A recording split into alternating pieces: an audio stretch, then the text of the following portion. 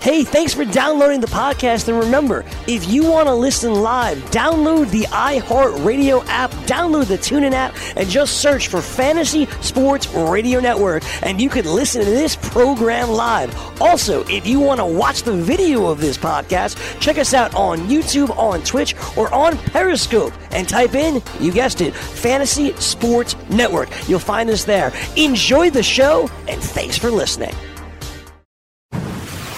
You're listening to the Fantasy Sports Radio Network. It's Scout Fantasy Sports. All right, it's Dr. Roto. Get out the insurance cards. Get out the copay. The office is open, my friends.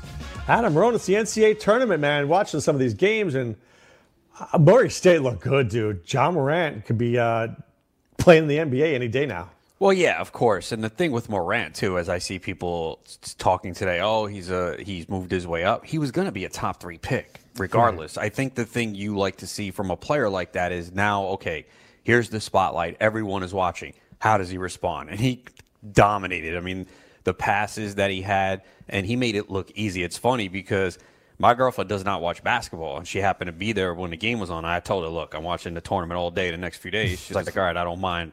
I'll chill with you. And she's like, wow, he looks really smooth. Is he from New York or the East Coast? Because, he has that type of flair, and, point guards in New York are a big thing. So I think anyone who didn't see him this year probably said, oh, wow, this guy's good. But I thought Murray State was a pretty easy pick. I don't consider it upset. I know it was a 12. I picked them, but yeah, they were a lock to me to win that game. Yeah, I put money on. I think they were getting 4.5 on the DraftKings Sportsbook, so I put some money on that. So I thought that was. I mean, nothing's ever easy, but for a 12, they're not a typical 12 because of him. He's one of the best players in the tournament. But I thought outside of that, I just thought there weren't a lot of great games yesterday. There were a lot of blowouts. We had a couple good ones at least. But I think so far it's been kind of underwhelming, which leads you to believe that today should be a day where maybe we get upsets. Although this might be, I think we discussed this, right? That there was not really a lot of. I think there's 10 good teams, 10, right? And then after that, they're all not that good.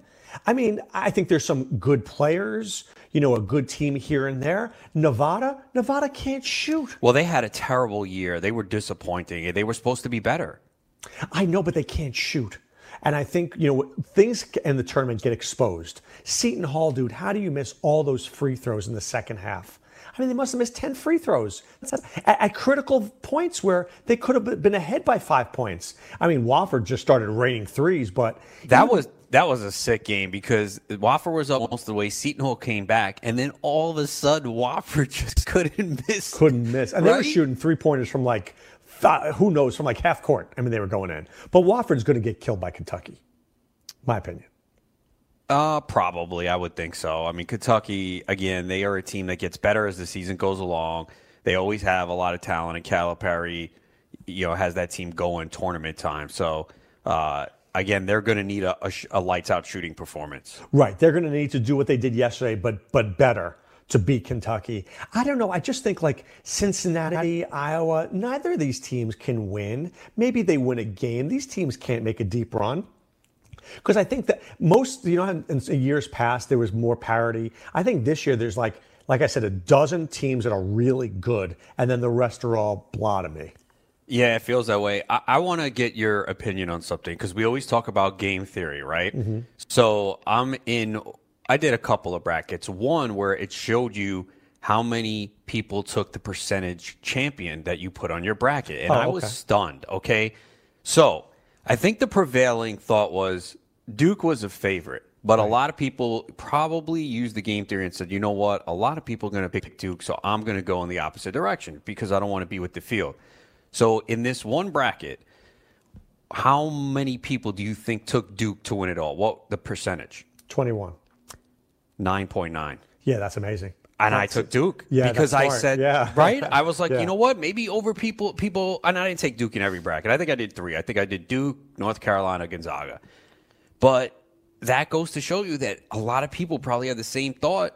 And if Duke wins, I got a good shot to take this down. Well, it's the same. It's a theory I use in golf a lot. You either go with Dustin Johnson or you go away from Dustin Johnson, right? Some people will go with him, and if he wins, you're in the top 15%, you're going to win money. And if you don't, you just have to, but you can't play it in the middle. You have to roll with Duke or roll against Duke. I think going in the midway, like, I bet you that North Carolina and Gonzaga were overowned. Probably. You're probably right. I didn't obviously see the percentage. I was just looking at mine, but I was like, under 10%? Are you kidding me? This is just probably, and I understand why people would do it, but I still think, Duke has a really good shot. My biggest concern for them is something that we discussed, is that they just don't shoot from the outside. The three-point shooting is terrible for them. They're one of the worst in the country. No, I went contrarian, and when I had the second pick, I took Tennessee. Okay, I think I had Tennessee in one of my brackets to go to the Final Four. Right. I just figured, let me just go outside. If I can't take a number one seed, if I can't take Duke, let me just assume all number one seeds stink. And I went with Tennessee, who I thought had the easiest, path to get there. But, look, Duke is a great team. I don't think North Carolina can beat Duke again. No? I don't think so. Okay, they played him close that last time. Yeah, but remember the first time Zion wasn't there. I know, he didn't. 2 games he didn't play. Right, the one he got hurt early in that game. Right. So, I mean, Zion there, I think it changes a lot. And North Carolina, Luke May is not going to get every rebound like he does all those times. Yeah, I think one of the advantages, North Carolina knows Duke and has played him a couple times. So I think that helps. I think the intimidation factor goes a little bit out the window for them. There is a big intimidation factor. Could you imagine being, like a Colgate and you're playing Duke? You're like, oh my God, I'm playing Zion Williamson. Right. I'd be starstruck. It's hard not to, right? You hear everything about this kid, and he's going to be the number one pick, and he comes back and he dominates. So, yeah, it's hard not to. I mean, it's human nature. I don't care who you are. Could you imagine being you covered high school ball on this? Who was the best player that you saw? Was it Seabass, or did you see Marbury? Could you imagine being one of those kids playing against one of those guys? Yeah, I did not see Marbury. I mean, Telfair was one of the best I saw. I also saw a little bit of Kemba Walker. He was at Rice High School. Okay. But I think I'd have to go Telfair. Were kids intimidated when they played Telfair, like when they walked into the gym? I would think some were. Even though he's small and he's not someone that intimidates you, he just got so much media coverage here. Right. I mean, could you imagine playing LeBron when you were in high school? Trust me, I probably told you this story, but they had this, I don't know if they still have it, but they had this primetime shootout in Trenton every year, and the top players from the country would go there. And I happened to be there to cover Telfair when LeBron James was there, and it was his first game back from, remember that where he got suspended for accepting that throwback jersey? Yeah. So it was his first game back, and I couldn't even get the media seat because all the national columnists were coming there. So I had to actually find a seat in the stands because I wasn't covering that game, but I wanted to see LeBron. He was on the cover of Sports Illustrated, all this hype. And, your national inclination is like, oh, okay, this guy's not as good as people say. So I wanted to sit there and see it. And I think he went against Trevor Ariza's high school team. Oh, wow. And LeBron was a man among boys. He dropped 50. I'm like, holy crap, this guy is for real. And you just see his body, even at that age, he was just a man among boys. And I think the year before, I think his team faced, and I wasn't there for it, he faced Carmelo Anthony's team. So a lot of stud players come out there. But seeing LeBron in person in high school, I was like, okay, yeah, this guy is for real. Years ago, we lived in Texas. I mean, right by Texas A&M. And we used to get tickets for the Aggie games. And I'd take my wife to see Oklahoma play A&M. And that was when Blake Griffin was on Oklahoma, right? Back in the day. Mm-hmm. Literally the second play of the game, Blake Griffin dunks a ball. I think he breaks the rim. I mean, that's how hard it is. And I looked at my wife. I said, you just looked at the number one pick in the draft. And it was so obvious that how much better this guy was than everybody else on the court. I mean, and I think it was the same thing with LeBron. All these players, the true athletes just shine no matter what level it is. Yeah, and it's pretty obvious, especially on the basketball court too, where, you can make an impact. Some other sports, you might need some of your teammates to set you up to look good. But in basketball, it's pretty clear to see your individualism. You don't really need anyone else to kind of make you shine. Well, it's amazing. Even with my bad foot, I took my son to this. It was a charity exhibition tennis here, and there were the Bryan brothers, the tennis players, and the Sam Querrey's, like top 15 in the world. When you watch these people play at such a high level, dude, whatever you watch on in real life, these guys were killing the ball. My son was looking at it like blown away, just how hard people hit in real life. It's just different sometimes when you see it in person versus watching it on TV. Oh, yeah, for sure. It's definitely eye-opening. And, I did get to finally go to the U.S. Open a couple years ago for tennis, and I was pretty impressed watching in person. Right, because on TV you're like, they're hitting it hard, and then in person you're like, oh my God, they're killing it. But I felt that way about LeBron when I watched him in high school. I feel that way about Zion Williamson. I know we talked about this the other day with Mike Francesa. I think this guy can play any position. He's just a talent, and I think the NBA will adjust to him. He won't have to adjust to the NBA. Yeah, he'll figure it out. They'll figure out a way to utilize his talents where whatever position is, and there's plenty of teams that are clamoring to land him on their team, and certainly the Knicks are hoping to get him. So Iowa is beating Cincinnati 70-64. Oklahoma is killing Mississippi. Did you have Oklahoma or Mississippi? Oklahoma. Yeah, me too. 71-55. Texas Tech, I like them as a sleeper team. They're winning 25-17. And Kansas... They pissed me off, man. I picked them to win their conference tournament, man. Did Put you? some money on them, yeah. Yeah, and then I hate those conference tournaments. I know. You know what? You're right. I can't put money on them next year. Remind me, because they're so stupid, right? It's they're like terrible. The best team doesn't always win. No, you're Some like teams the best don't team care should. about it. That's right. They should win, but they don't. And then our boys, UC Irvine, they're losing. Yeah, it's early though. It's like just right into the game. It's only 13-9. It's all right. They got time. That could be a sucker one, Ron. It's like that Yale game. Well, the Yale when we talked about it, and I was like, you know what? I'm not taking Yale. I switched my pick because initially I was on Yale, but as we discussed, everyone was talking about Yale. I'm like, nah, this is not going to work. So, but then in the last minute, did they cover? I think they covered the spread because I think Vegas Whispers had Yale getting the points. Right, but they started raining threes the last 2 minutes of the game. Right. They couldn't hit anything for like the first 38 minutes of the game. That is the sports betting. Look, you have to have a really strong mental mind for it because I've been doing a lot of NBA. So the other night, if you remember, the Nets were down 25 in the fourth quarter to the Kings, and I had the Nets getting 3.5, and they came back and won. That is like, so, it's great to be on that side of it, but in the next few days, I'm going to be on the other side losing. So it's always fun when you have that, because I was like, all right, I lost this one, and Nets come back and win, but I've been on the other side too. I think the Sixers a couple weeks ago, they were favored by 1. They were at the free throw line, and the guy missed a free throw. And then the Pelicans came and missed the 3, so the Sixers win by 1, and it's a push. I'm like, really? You hit one free throw, and I win. Instead, it's a push. I told you that story when I was in Vegas, and I played like a 6-team NBA parlay, and I hit 5 out of the 6, and then the last one, my team is winning. I'm like, I'm going to make a lot of money here. And then my team starts losing, and all of a sudden, it was a free throw at the end. I lose by a point. I'm like, you got to be kidding me. This team was up by 25 going into the fourth quarter. How is this possible?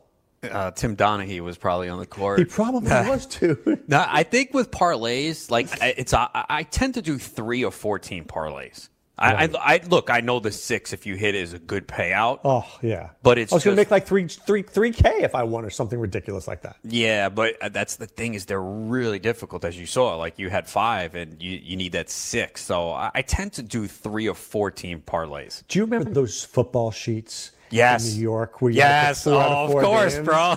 Those were awesome. It was the hardest thing to hit 4 out of 4 ever. Those were so popular, man. Right? Those little white sheets. Yep. Oh, I used to do that. My doorman used much. My doorman used to have one, so he used to give me one every week. And I used to put $10 down, and every so often I'd go 4 for 4 and win 100. Like twice a year I'd win, and the rest I'd lose. They're awesome, man. I miss those. But now, obviously, with sports betting becoming legal in many states and many more to come, it's so simple now. I could just go on my phone and make bets. It's like I was like, how do they always know like Bills Jets +4, and it'd always be like exactly on the spot. It's like they knew. It is amazing how often that happens too, man. And I've been seeing it a lot. NBA, especially the over/under numbers, they're just so close. It's like 1 over, 1 under, and you're sweating it there. Please foul them, get to the free throw line, hit it. It's amazing. I mean, but it makes it fun at the same time. So if you want to win money, and anybody out there listening, I'm going to tell you the way to make money in sports betting. You ready, Ronas? I'm ready. College. Hoops or football? Or both? Both. Because I really believe that the NBA and the NFL, there's so many people that it's so refined to this point that you can't win money. Because when they say the Patriots -6, they figure that out. But I think when Iowa plays Cincinnati, it's not as refined, those lines. I haven't done enough college basketball betting to really... Even college football, I don't think it's refined enough. I think the best teams sometimes are significantly better. That is true. And if there's an injury, it's over. And as you know, in the NBA, anything could happen on a given night. I mean, we see Milwaukee lose to the Suns twice this year. Right. It's I'll never bet NBA, but NFL. I do. The NFL's creepy though, man. How they get it almost on the nose. I've been doing NBA, and actually for the last 5 weeks or so, I've been tracking my record at 61-46-2. Wow, that's pretty good. Yeah, so, pretty good. It's just kind of measured to see, so I'll pick 3 to 4 games a night and just gauge it. I want to see how I do, obviously with this becoming a bigger thing. So I told you one year in the NFL, I was 56% or something like that. And that's good. I was I should have been in Vegas that year. But I mean, usually I'm at 50.1. I mean, that's how tough it is. And I think nobody knows more NFL than I do, but it's rough. It's a rough game. Yeah, it's more than just knowing the game. It's, kind of looking at the trends, seeing where the money goes. There's a lot of things that go into it. But that's what people have to understand is no matter how good you are, you're going to have ups and downs. Last week in the NBA, I told you my record was good, but I was 12-14 last week. This week, 11-3. So see, college is interesting, though, because they don't disclose the injuries as well. Yes, that is true. So, see, that's the one thing about the NFL is we have the injury reports. That's the other thing about the NBA, too. You kind of you either have to go in early on the day and say, all right, I have a feeling this guy's going to sit, especially this late in the year. Now it's very difficult because the line can move. So you can wait and get all the news, or you can hop on early and say, I think Joel Embiid's going to sit tonight. Like the other night, the Sixers were favored by 1.5 against the Hornets. And I'm like, my head was like, this is crazy, man. They're begging you to take the Hornets. And I didn't get sucked in. And fortunately, the Sixers covered by 4. But there's a lot of lines that I look and I'm like, damn, they are begging you to take this side. But I think there's a lot of especially in college, if you go onto the college websites, not just the team websites, like the teams that follow, the sites that follow the teams, you know what I'm talking about? Longhorns.com. Right. You can find some sneaky information there. I think if you really put your head to it, you could probably make money on college football next year. Yeah, no, that's the key is kind of you got to do some research. You got to look at trends, a lot of things. And if you can maybe find some information that's not public out there, obviously that is an advantage. It's kind of the same thing in anything you do in life. If you dig deep, find more research, it can help you gain an advantage to make some money. I think I'm going to do what you did. You know how you charted your NBA? I'm going to chart some college football next year. Yeah, just do it. Let's just put 3-4 picks, whatever you do per the day, and just keep track of it. Right, and see it. Because, I mean, I'd love to do it for the NFL, but I'm saying if I hit 51%, I'll feel happy. Nah, do it for the NFL too, man. I think you could do well. All right, we'll do that next year. Yeah, all right, we'll take a break. We'll come back. Fantasy baseball right after this.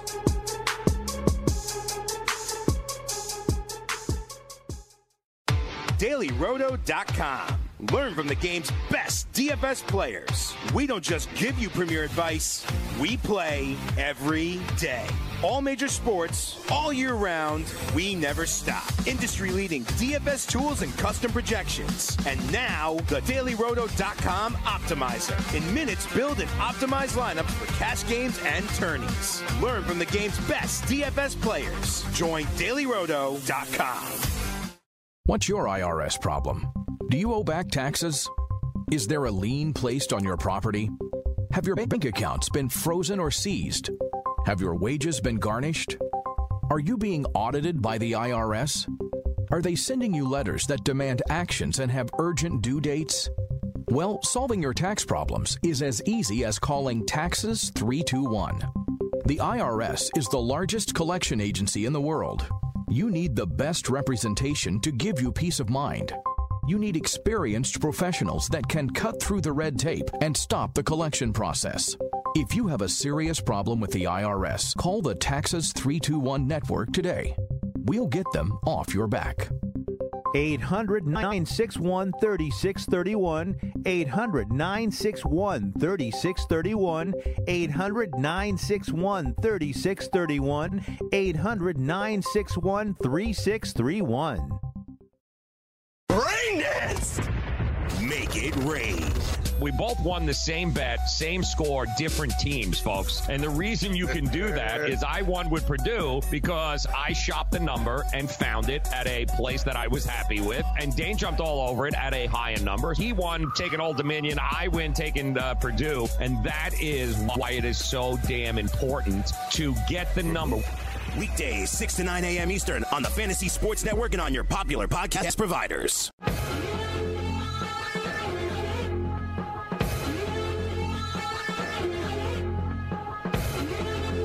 All right, we're back. We're Scout Fantasy Sports. Dr. Roto here, along with Adam Ronis. So remember, you want to win this fantasy baseball season, both in seasonal and DFS. Ronis, DFS baseball coming up. So scoutdfs.com, place you want to be. Our optimizer, our articles. Chris Rose was on fire last year, dude. I'm very excited about DFS, Adam. Yeah, me too. I think Rose qualified for, I think it was the FanDuel final last year for baseball. I know he had a lot of good performances, so definitely a good place to be. And, we'll help you get prepared by giving you some picks here during the show. And now that we are in the afternoon, we can preview the night in DFS a little bit better. Oh, absolutely. And you know what? I've been on other sites, and they charge you like for the information is one price and an optimizer is another price. I don't get that. Why don't you just put them all together and charge one price like we do? Yeah, it should definitely be one price, and that's the one good thing here with us is you get everything included for one price. Of course, Slack chat too, leading up to lineup block, which is always important. Yeah, so please check that out at scoutdfs.com. So, Adam, the Reds reassigned Nick Senzel to the minors. I think a lot of people, especially Sean Childs, was thinking that Nick Senzel was going to start the year as the starting center fielder. Well, now it looks like Scott Schebler is going to be in center field. Yeah, Schebler's had a very good spring. I think there's a couple of combinations here. Number one, Senzel is learning center field for the first time, and he has not been great according to reports in the spring. Obviously, it's kind of difficult to learn a new position, and just doing it in the spring is probably not enough time. There's also the service time issue, so they can use that as, obviously that's probably one of the biggest factors, and they could just say, well, we want him to learn center field, and we feel like he needs more time in the minors, where they actually might be correct with this one, where a lot of teams make excuses with these young players, and we all know the reason. So there actually could be some valid points here. Also, they are crowded in the outfield as well, so this buys them some time. And also, Senzel in the spring, 9 strikeouts, no walks. So it could be a combination of factors here. I still think he'll be up at some point. Maybe you just have to lower the at-bat totals. Maybe he's more 400, 450 at-bat guy. That doesn't mean that he still can't make an impact for your fantasy team. Well, I'm very excited that it looks like John Heyman is reporting that Pete Alonso is going to make the Mets opening day roster. And I can't be any more excited, Adam. This guy, I didn't want to, I know why you'd send him down. Just sign this guy to a contract already. He should be the first baseman for a decade. Yeah, I guess they got fortunate that Jed Lowry and Todd Frazier are not ready to begin the year. Now, they could have still sent them down and started Dominic Smith, who has actually had a very good spring. But Mickey Callaway said that for as long as Lowry is out, Alonso has a good chance to hit second, which is even better for his fantasy value. And this guy has immense power. I just want to see how he is going to adjust to breaking pitches, because we know he can hit a fastball. But if he bats second, he may not see that many breaking pitches, which is perfect for him. You got to hope. I really do. As a Mets fan, you tend to squash your optimism because you've seen how things go with this team over the years. But it's hard not to feel optimistic about this Mets team right now. With Jeff McNeil, he hit another home run today hitting leadoff. Michael Conforto's on fire right now. You have Alonso, Robinson Cano, Wilson Ramos. And the pitching staff, obviously, health permitting, with DeGrom. Syndergaard's looked great in the spring. Steven Matz bounced back after getting hammered by the Nationals, pitched well yesterday. You got Edwin Diaz at the back of the bullpen. Familia, who's had success as a closer. It's kind of difficult right now not to feel a little excitement about the Mets. Again, the division is extremely tough. But I think the Mets are shaping up to be in a good spot heading into the season. We'll see. Hopefully that optimism lasts for more than a month. Right. No, I think what you said was totally on point. That you just know with the Mets, you're like, you're going to pull it out, the rug out from under me at some point. But, it's a tough division. But they certainly have a real shot here. So I want to talk about something else. You know, when Craig Kimbrell was didn't sign, you're like, what's going on? This makes no sense to me. But as it unfolds, I've got to think the Brewers are going to sign him. Neville looks like he's going to be out for the year, and I think that Kimbrell is in a perfect spot in Milwaukee if he signs. Yeah, I actually liked Corey Knebel coming into there. I hated him last year. I thought he was being overdrafted, but I like what he did in the second half, and I thought he was going to get the majority of the saves, but he's dealing with an elbow issue, and it looks like he might need Tommy John surgery. He's going to get a second opinion, but I don't see how you can draft him if you have a draft this weekend. Now, they said Josh Hader's role is not going to change. If they don't sign Kimbrell, Hader, I think, has to be the closer, and then you would take him as the top closer off the board. I mean, it's hard not to. For sure. He's a star. You knew he had the job, but it sounds like they don't want to go in that direction. And obviously the talks the last 2 days with Kimbrell reportedly have been serious, so that would be obviously a good spot. I mean, Kimbrell anywhere was going to go close, but that would be a good spot for him. And that's a tough call this weekend in drafts. You would think that they would be close to signing him, but it hasn't happened yet. Now, I'm not going to knock Hader down because I still think he gets 6 or 7 wins. I still think he gets between 5 and 10 saves. But you're right. If they don't sign Kimbrell, this guy could get 62 saves. I mean, he's that good an arm. The question, though, is without Jeffries and without Knebel, the bullpen is weaker. It is, and it'll be interesting to see what they do because they named their starting rotation, and I think they made the wise call with no Chase Anderson in it. I took Corbin Burns and Freddie Peralta in the reserve round of the NFBC auction on Sunday. Do you like Woodruff? Do you like Woodruff? Yes, I do too. Yeah, me too. I think the Brewers, a lot of people will say, the Brewers don't have a good starting rotation. I disagree. I think they really have a chance to be pretty good. I know they don't have any standout aces.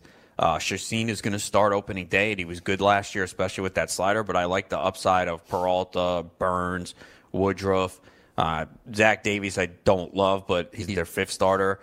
But, Jimmy Nelson now is still dealing with some elbow soreness. Yeah, so, it was funny because I was sitting there in a great fantasy baseball invitation. I'm like, do I take Jimmy Nelson? And, there was just something in me that said, nah, I can't risk it, man. He's just not healthy yet. And this was late February when you could have more optimism, thinking, all right, he'll come back, but it's definitely not a great sign for him. So I would right now, the way it shapes up, Hader's the closer, but I would think maybe this pushes them to sign Kimbrell. Now, it's interesting. They have a couple of good minor league players. Keston Hiura is really good. Corey Ray is pretty good. I don't know, though, if the Brewers wanted to go for it, who would they trade? I look at this team, their starting lineup, they're not going to get rid of any of these guys. And I don't think you can get rid of Hiura and Ray because they're kind of your future. So how do you make this team better if you don't sign a Kimbrell?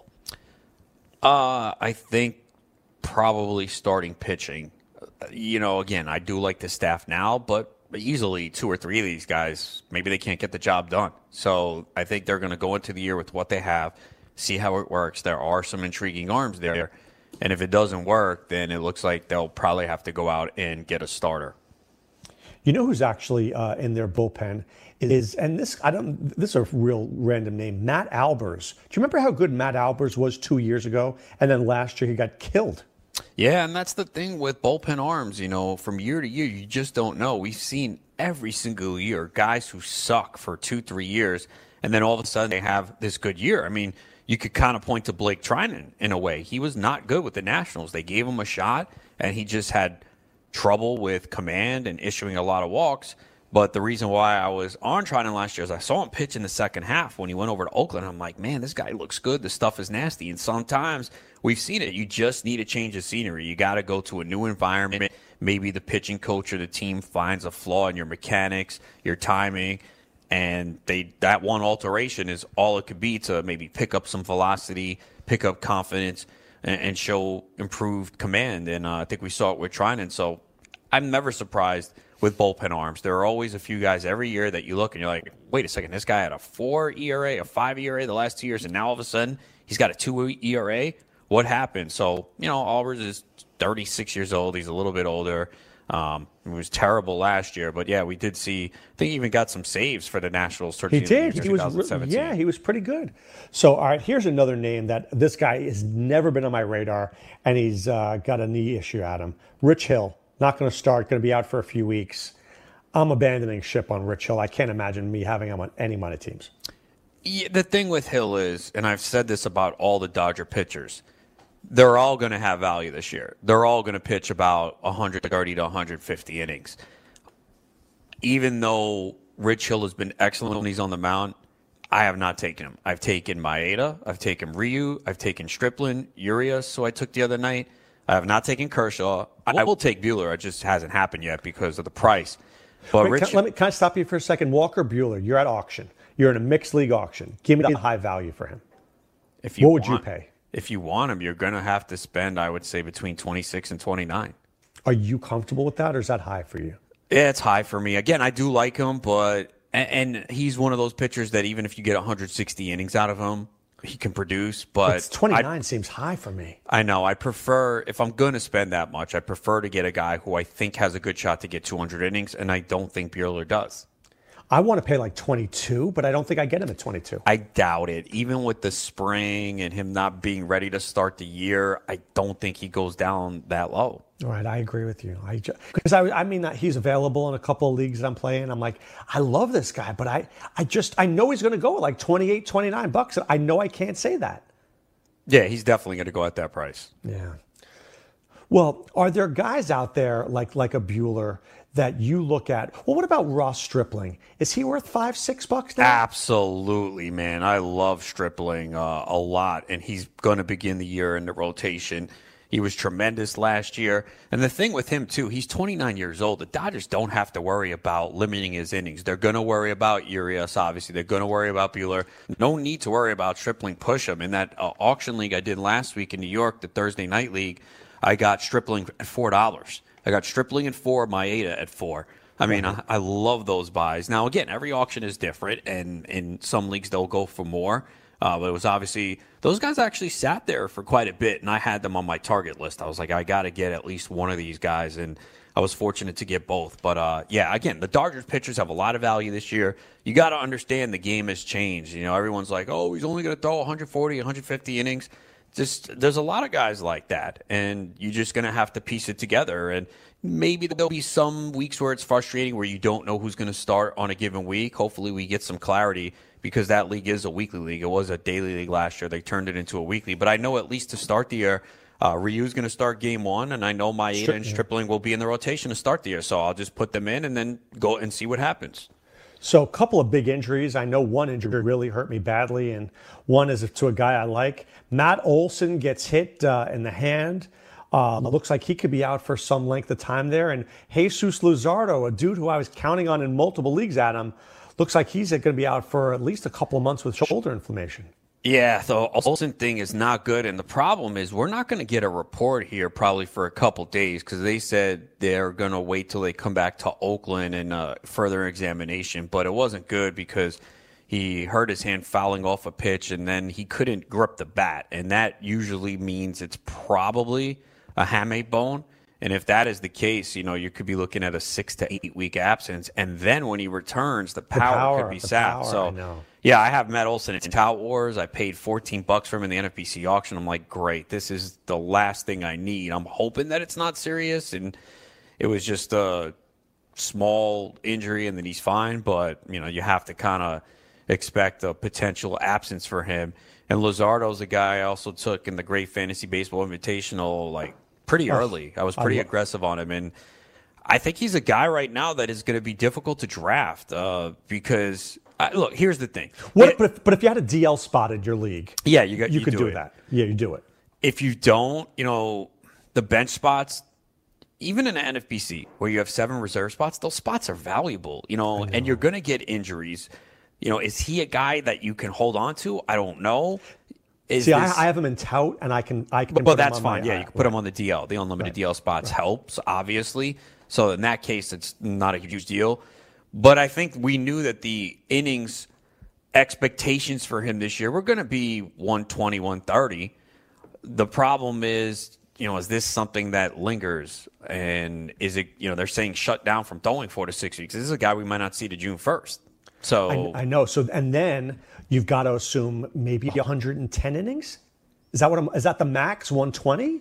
Probably, yeah. And also too, where are the A's at that point? Because I thought he was the best starting pitcher for the A's, and I think by they needed far. him. And I think they needed him. Right, I know they needed him, but I'm going to say I think June 1st seems fair. But, I mean, even if I want to be conservative, you said the All-Star break. So what are you looking at, 80 to 100 innings? Yeah, and they could be really good innings if he's healthy. The problem is trying to hold on to a guy for 3 months who has not pitched in the big leagues yet. It's kind of difficult. So I definitely have to push him down my draft board. But it'll be pushed down everyone's draft board, so maybe he becomes a discount. And knowing the league rules is important, too. In a weekly league, it's probably easier to stash them. Obviously, if you have unlimited DL spots or even 3 or 4 DL spots, easier to stash them. But if your benches are thin, it's going to be difficult to hold them. I agree with you about the NFBC. When you only have 7, including DL spots, you're in trouble. You're in trouble. Yeah. You can't hold them. And look, we are all going to be hit with injuries. We've already had I think we've had a lot of injuries over the last week or two. And then some guys that we're not sure about their health. Matt Carpenter still dealing with a back injury. He's been out of the lineup. Joey Gallo dealing with a groin injury. He's been out of the lineup. So there's still a lot of guys that we're just not even sure if they're going to be ready for opening day. Yeah, do you think spring training's too long? Not really, because a lot of these guys are not playing full games. So I think it does take some time to get into shape. And if you wanted to cut down to 3 weeks, I could see it. But they do report right around Valentine's Day. So they got about a month and a half. So the first couple weeks, they're just throwing and hitting anyway. So I don't know if it's that. I just think injuries are going to happen. They're inevitable. So I'm trying to think for the A's. Does Canha will play against a lefty? Does Pinder play against a righty? Or do you move Profar to first and let Barreto play second? I think Pinder's going to get a lot of opportunity. He's a guy that I don't think people are talking about enough, and I really like him. I think if this guy got 500 at-bats, he hits 30 home runs. We've already seen him hitting 5th in the lineup against left-handers. I would like to see him put in there against right-handers. I'm not sure if they'll do it. I had a decision to make the other night where I was looking. It was late in the draft. I think it was around 29 of a 15-team league, and it was between Pinder and Brandon Lau of the Rays, and I went with Lau, and then, of course, an hour later they signed him to the extension. But I think both those guys are intriguing late-round reserve picks in 15-team leagues. What do it's funny you mentioned Lau. They've got him. They've got Joey Wendell. They got Daniel Robertson. Do you think that there's enough playing time for all those guys? Because the Rays love to platoon these guys. They love to share. I don't know if any one of these guys eats at them. Probably not. They do go with the platoons quite a bit, but, I'll take a shot late on a guy like Lau. And again, this was before they signed him to that contract. I just like some of the underlying metrics that I saw, and I said, all right, I'll take a shot here because I think they mentioned he was going to start to begin the season. So I took a shot, and if it doesn't work out or he struggles or platoons too much, I'll just cut him. But, I'm looking for some upside in the last couple of rounds, and I thought there was potential there with Lau with the Rays, getting the opportunity to get some at-bats. No, that's absolutely true. And that, I like when they sign these guys to a big contract because now they're invested in them. So I think that always helps. Or it could go the way of Scott Kingery. Right. All right, guys, we're going to take a little break. Back with more fantasy baseball when we return right after this.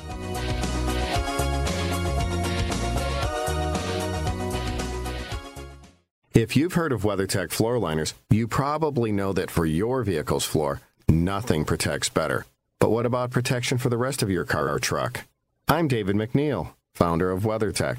Besides our floor liners, we design, engineer, and manufacture a wide range of automotive accessories right here in America. And just like our floor liners, everything is done to the highest standards possible.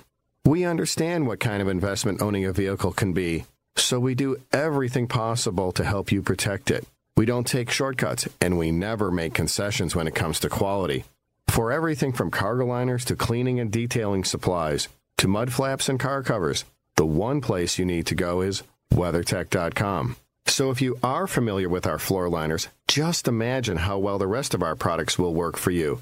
Learn more about our full line of automotive accessories at WeatherTech.com or call 1-800-CarMats. WeatherTech.com. Proudly made in America. Maurice Allen, 2015-2016 European Long Drive Tour Champion, 2017 World Number 1. Me personally, I keep my game face on me all the time. Especially coming out of the bunker, leaving the range, or even leaving the course. What's your story? Go to GameFaceGrooming.com for all your athletic facial wipes and body cleansing needs. The morning after.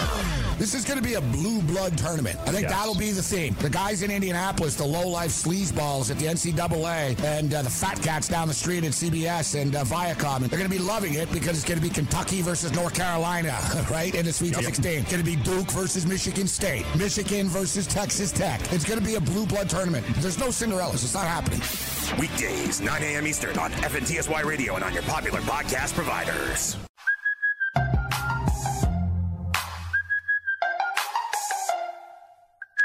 All right, guys. Well, you're fixated on your college basketball brackets. NFL teams are focusing on the 2019 NFL Draft. And for serious fantasy football players, it's never too early to start preparing for the 2019 season. Roto Experts has you covered with their NFL 365 fantasy football package, including the best math-based seasonal projections and rankings available anywhere on the internet. Davis Maddock and the Roto Experts are providing dynasty, season-long betting, best ball, and NFL draft content every day of the year to give you an edge regardless of what type of fantasy football you play. Save 10% at rotoexperts.com with the promo code FNTSY. That's 10% off with the promo code FNTSY. It's the NFL 365 fantasy football package only at rotoexperts.com. I will be very interested in the NFL, Adam, but I have to wait now for the draft.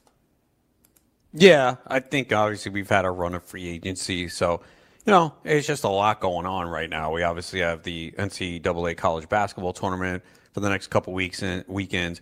Obviously, still more fantasy baseball drafts. I got my home league auction on Sunday. I'll be doing another draft next week, so still fantasy baseball drafts to be done.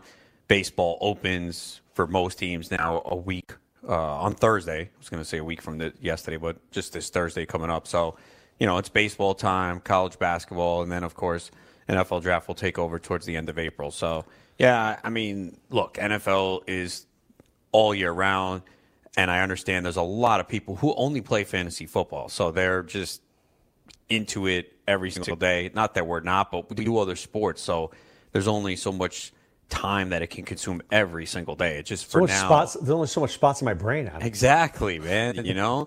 So, yeah, I mean, we're always interested in the NFL. We're following it. But, for me, it's primetime baseball right now. So just a couple of football notes. Most believe the Jets will draft Josh Allen. I like that. He's pretty good from Kentucky. Yeah, I think that's what I've been seeing, too, on the brief mocks that I've been seeing, that he's going to go to the Jets. So that makes sense for them. And then the Athletics' Jay Glazer reports there were some rumblings about Tyreek Hill's name coming up in trade conversations. What? Well, because of the whole off-the-field stuff. That's why. Well, I mean, how are the Chiefs going to justify just cutting Kareem Hunt? And then if this Tyreek Hill comes up true about him allegedly breaking he broke his son's arm? Yeah, allegedly. Again, we don't know if it's true or not. So that's really bad. It really is, man. I mean, I don't know. This is, again, nothing has been reported, or no charges I don't think were filed yet, but it's been dropped out there. Why does it seem like football players have the most problems with these batteries and not baseball or basketball? Could it be because it's such a violent sport and they're team to be like that, and maybe they just can't turn it off the field? I don't know. I mean, am I right when I say that? You never read about a basketball player beating his kids or beating his wife or something like that. Baseball, rarely. Baseball, a little bit. Baseball, you do a little bit. Yeah, Addison Russell. Yeah, baseball, you do. See, I think there's more drinking in baseball. Like, those guys go after games and get hammered. Yeah, I mean, they're on the road all the time, man, traveling 6 months straight, Did you ever read The Bronx Zoo? It did not. Oh, dude, you got to go read like the old stories about the 70s and the 80s. Man, look at the 86 Mets, man. Oh, they were all drunks and drugged. They were crazy. Yeah, even the Cowboys from the 90s read their stuff too, so they were crazy. It's. I think it's all sports. It's just what gets publicized, and obviously now in the age of social media, I'm actually surprised more stuff doesn't come out. I think it's pretty impressive that we don't hear about more. This is totally offside. I tape old movies for Ryan, right? And we'll watch them together. And did you ever see an old movie called Urban Cowboy? No. With John Travolta and Deborah Winger. Did not. So it's a really classic movie. And I don't want to go through the whole premise of it, but there's something in the movie where my son goes, if this happened today, she would just text him. And they didn't have texting back then. So the whole movie, like if you watch the movie now in a 12-year-old's eyes, be like, what? We wouldn't even have this movie. They'd have to rewrite it. Right, yeah. Right? It's crazy how technology and the different generation gap, and they watch something older and it's like, oh, you could have done this. No, that didn't exist then. What? Are you serious? Exactly. Well, I had a beeper. What? What the hell is that? Right, who had a beeper? But I mean, I feel it's the same way now. It's like social media rules. These guys go anywhere. People are on them. They know what they're doing. They're following them. Back in the day, these guys could go to Kansas City and they could drink wherever, sleep with whomever, and nobody would know about it. Much more difficult to do nowadays, man. Yeah, you better watch out, Ronas. Your girlfriend's gonna catch you. Catch me doing what? I'm just throwing it out there. All right, let's take a look at some of these teams here as we head into the final days and the final weeks before drafts, because it's got to be this week and next week, right? Are there any situations that you're looking at? Let's go through some teams here. If I'm looking at Arizona, are you looking at anything here? A player you're worried about? Is Marte playing in center field? Carson Kelly at catcher? Like, is there anything you're thinking about right before draft time? Just concerned a little bit about the at-bats that Wilmer Flores sees, because he was a player I liked very late in drafts because I thought he was going to have the opportunity to play every day at second base. And Flores, I've seen him a lot. He's got a good bat. He actually hit righties pretty well last year, and he just never really got that opportunity with the Mets to play consistently. And I think he gets it this year, I thought. But now with Adam Jones in the mix, that could move Ketel Marte to play a little second base and maybe take some at-bats away from him. So that's my biggest concern at this point for Flores, who is a guy that I do like. I actually don't have enough of him. I think Steven Souza bounces back. He's a guy that burned me last year in the NFBC auction, but he's healthy now, and I think he's a guy that's got some pop and some speed. Yeah, I do like him a lot. I've been taking him as like my last pick in most drafts. All right, keeping going down with the Braves. Fulton Nevich. I worry about that pitching staff, Adam. There's a lot of young kids there. Are you ready to invest in Touki Toussaint or Kyle Wright? Will you throw $1 or $2 on any of these guys at the end of the draft? Maybe Toussaint. Kyle Wright got hammered yesterday, so he's still vying for a spot in the rotation. I don't like Sean Newcomb. He has major walk issues. I know Julio Teheran's had a nice spring, but I'm not buying into him. And I've been saying it all preseason. Like, I was just stunned at how many people like the Braves as one of the top teams in the NL East. I don't see it. I see them as the fourth best team right now. I think the Nationals, Phillies, and Mets are all better than the Braves. I like their future, but they just have way too many question marks on the pitching staff right now with Fulton Nevich. We don't know when he's going to be ready. Soroka, we don't know when he's going to be ready. A.J. Minter, apparently this car accident that he had early in the spring where the seatbelt, I get push pressure on his shoulder, has been the problem. Vizcaíno's not had a good spring. I do like the lineup. We all love Acuna and Freeman.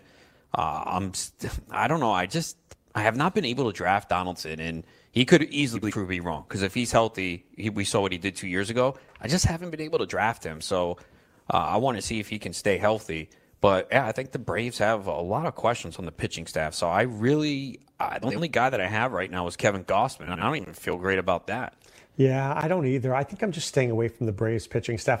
I like Toussaint a little bit. Maybe I'll go $1 or $2, but not too much. Do you think there's a guy I want to talk about him? Was it Ian Anderson?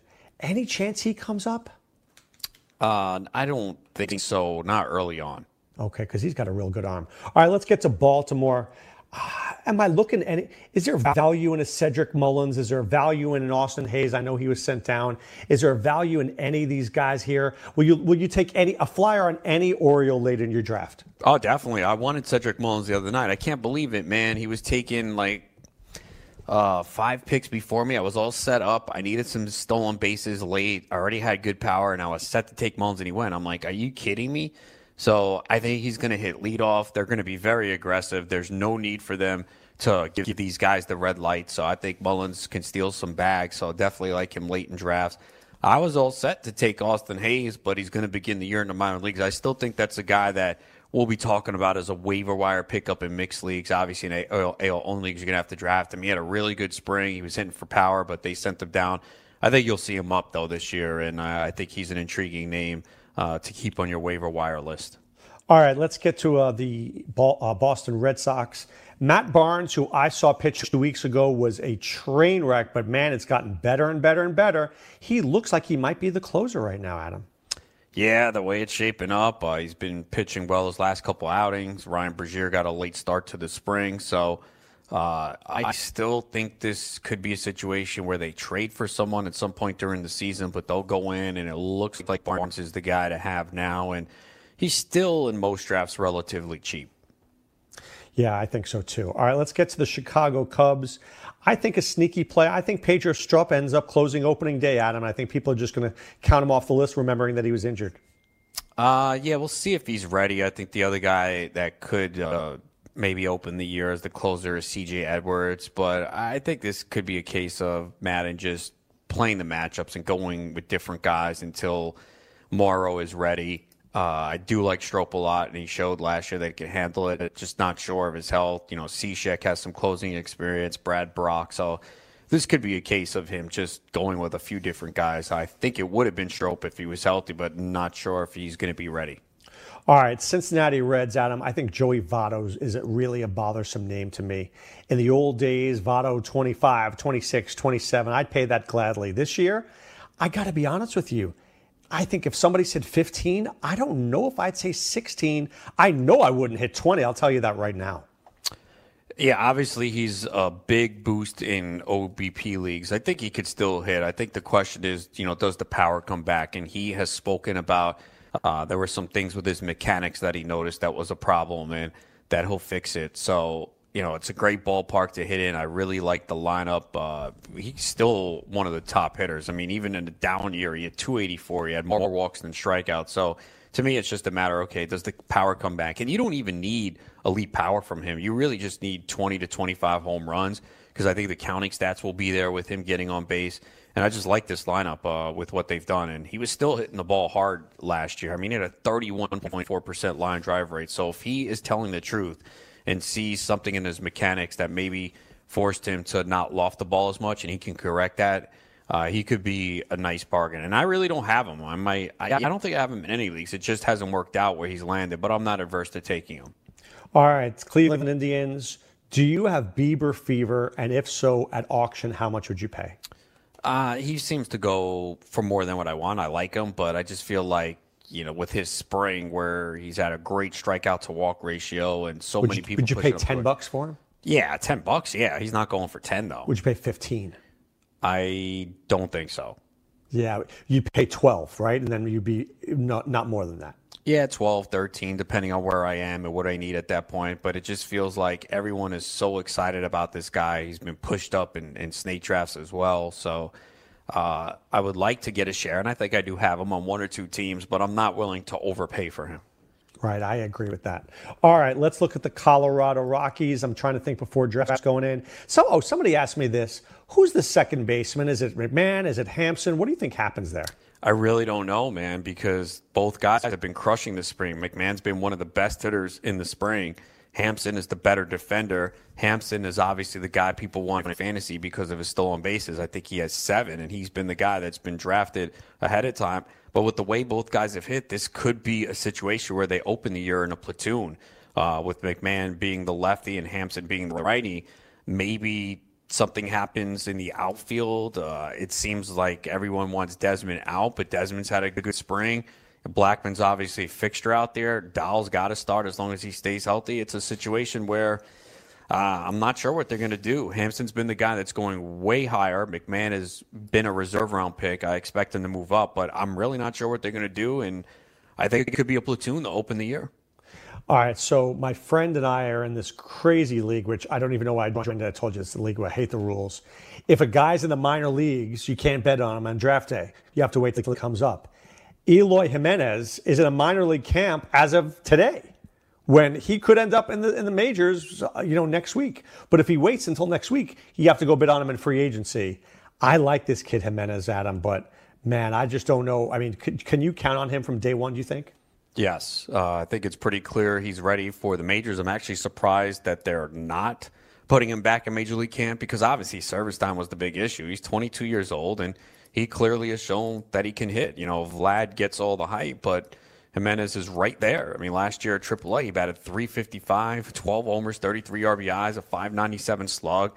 He didn't strike out that much. He's clearly ready for the big league, so I'm a little surprised this is happening. Now, that's unfortunate. I know leagues that are like that where you can't bid on anyone in the minor leagues, and especially if it's an AL-only league. Man, that's a disaster because someone's going to spend their entire fab on him, especially if there's $0 bids. Someone's going to have to spend their whole fab on him. I know. All right, let's do one more team here. Kristen Stewart, Sean Childs talked about him. Do you think he's sneaky for the Tigers? I do, because he's going to get the opportunity to play every day. At this point, he's probably going to hit 5th, 6th in that lineup. So, yeah, I think this Tigers top of the lineup is better than people think. And I said it last year. Miguel Cabrera's had a great spring. And Cabrera is a guy that I have not drafted yet. I feel like I need to get him on one of my teams. I have no doubt that Cabrera will hit. My biggest question is durability. How many games is he going to play? And how much power will he supply? That's the one thing that I'm worried about. But how much would you spend on him at auction? Not a lot, but I'm interested. I think I'm gonna try and get him in. Would you hit 10? Would you hit 10? In a mixed league? Yeah. I might. Interesting. Because I think the average is, to me, he's a Hall of Fame player. He's one of the best hitters of our generation. It's not about productivity. It's about health. I also don't think there's elite power there anymore either. So you're going to hope for 20 home runs, but I think he can easily hit 300 still. And I like the top of this lineup. Harrison, Castellanos, Miggy, Heimer Candelario is a guy I had a lot last year. A little bit of disappointment, but he's had a good spring. Goodrum? Yeah. I like Goodrum. He's got a lot of flexibility. I think it was Rudy Gamble took him in tout, and I was pissed. I wanted him. He qualifies at first and second. So who's coming up in hour number 2, Adam? I'll be joined by Frank Stanfill, who you hear here on FNTSY. Actually, Frank and I are in 3 different baseball leagues together, so we're going to talk about our GST draft from Tuesday night. I had picked 3, he had picked 4, so we're going to talk about that, see where we sniped each other. All right, and also, guys, remember, there are orphans for sale for the Dynasty Football World Championship. They need new homes, so maybe you guys can do it. So take home $10,000 and become the annual Dynasty King. Learn more at dynastyking.com. You like Dynasty football, don't you, Ronas? Yeah, I do. I'm not in many leagues, but I definitely do like it, and like keeper leagues as well. So yeah, of course, and especially if you play only football, you should be in a Dynasty league, so you have something to follow you around. Because if you're in a redraft league only, you kind of you're preparing, but you want to be making trades and strategizing for the upcoming season. So if you only play fantasy football, you should be in a Dynasty league. Absolutely, couldn't agree with you more. Any good plans this weekend, Adam? Watch the tournament and draft on Sunday. There you go. That sounds like a good one. I think watching the tournament sounds like a good time for everybody. And by the way, the California Irvine tied with K-State, Ronas. Let's go, Irvine. All right, guys, this is Dr. Rose saying be well, take care. Stay tuned for hour number 2 with Adam. Back after this.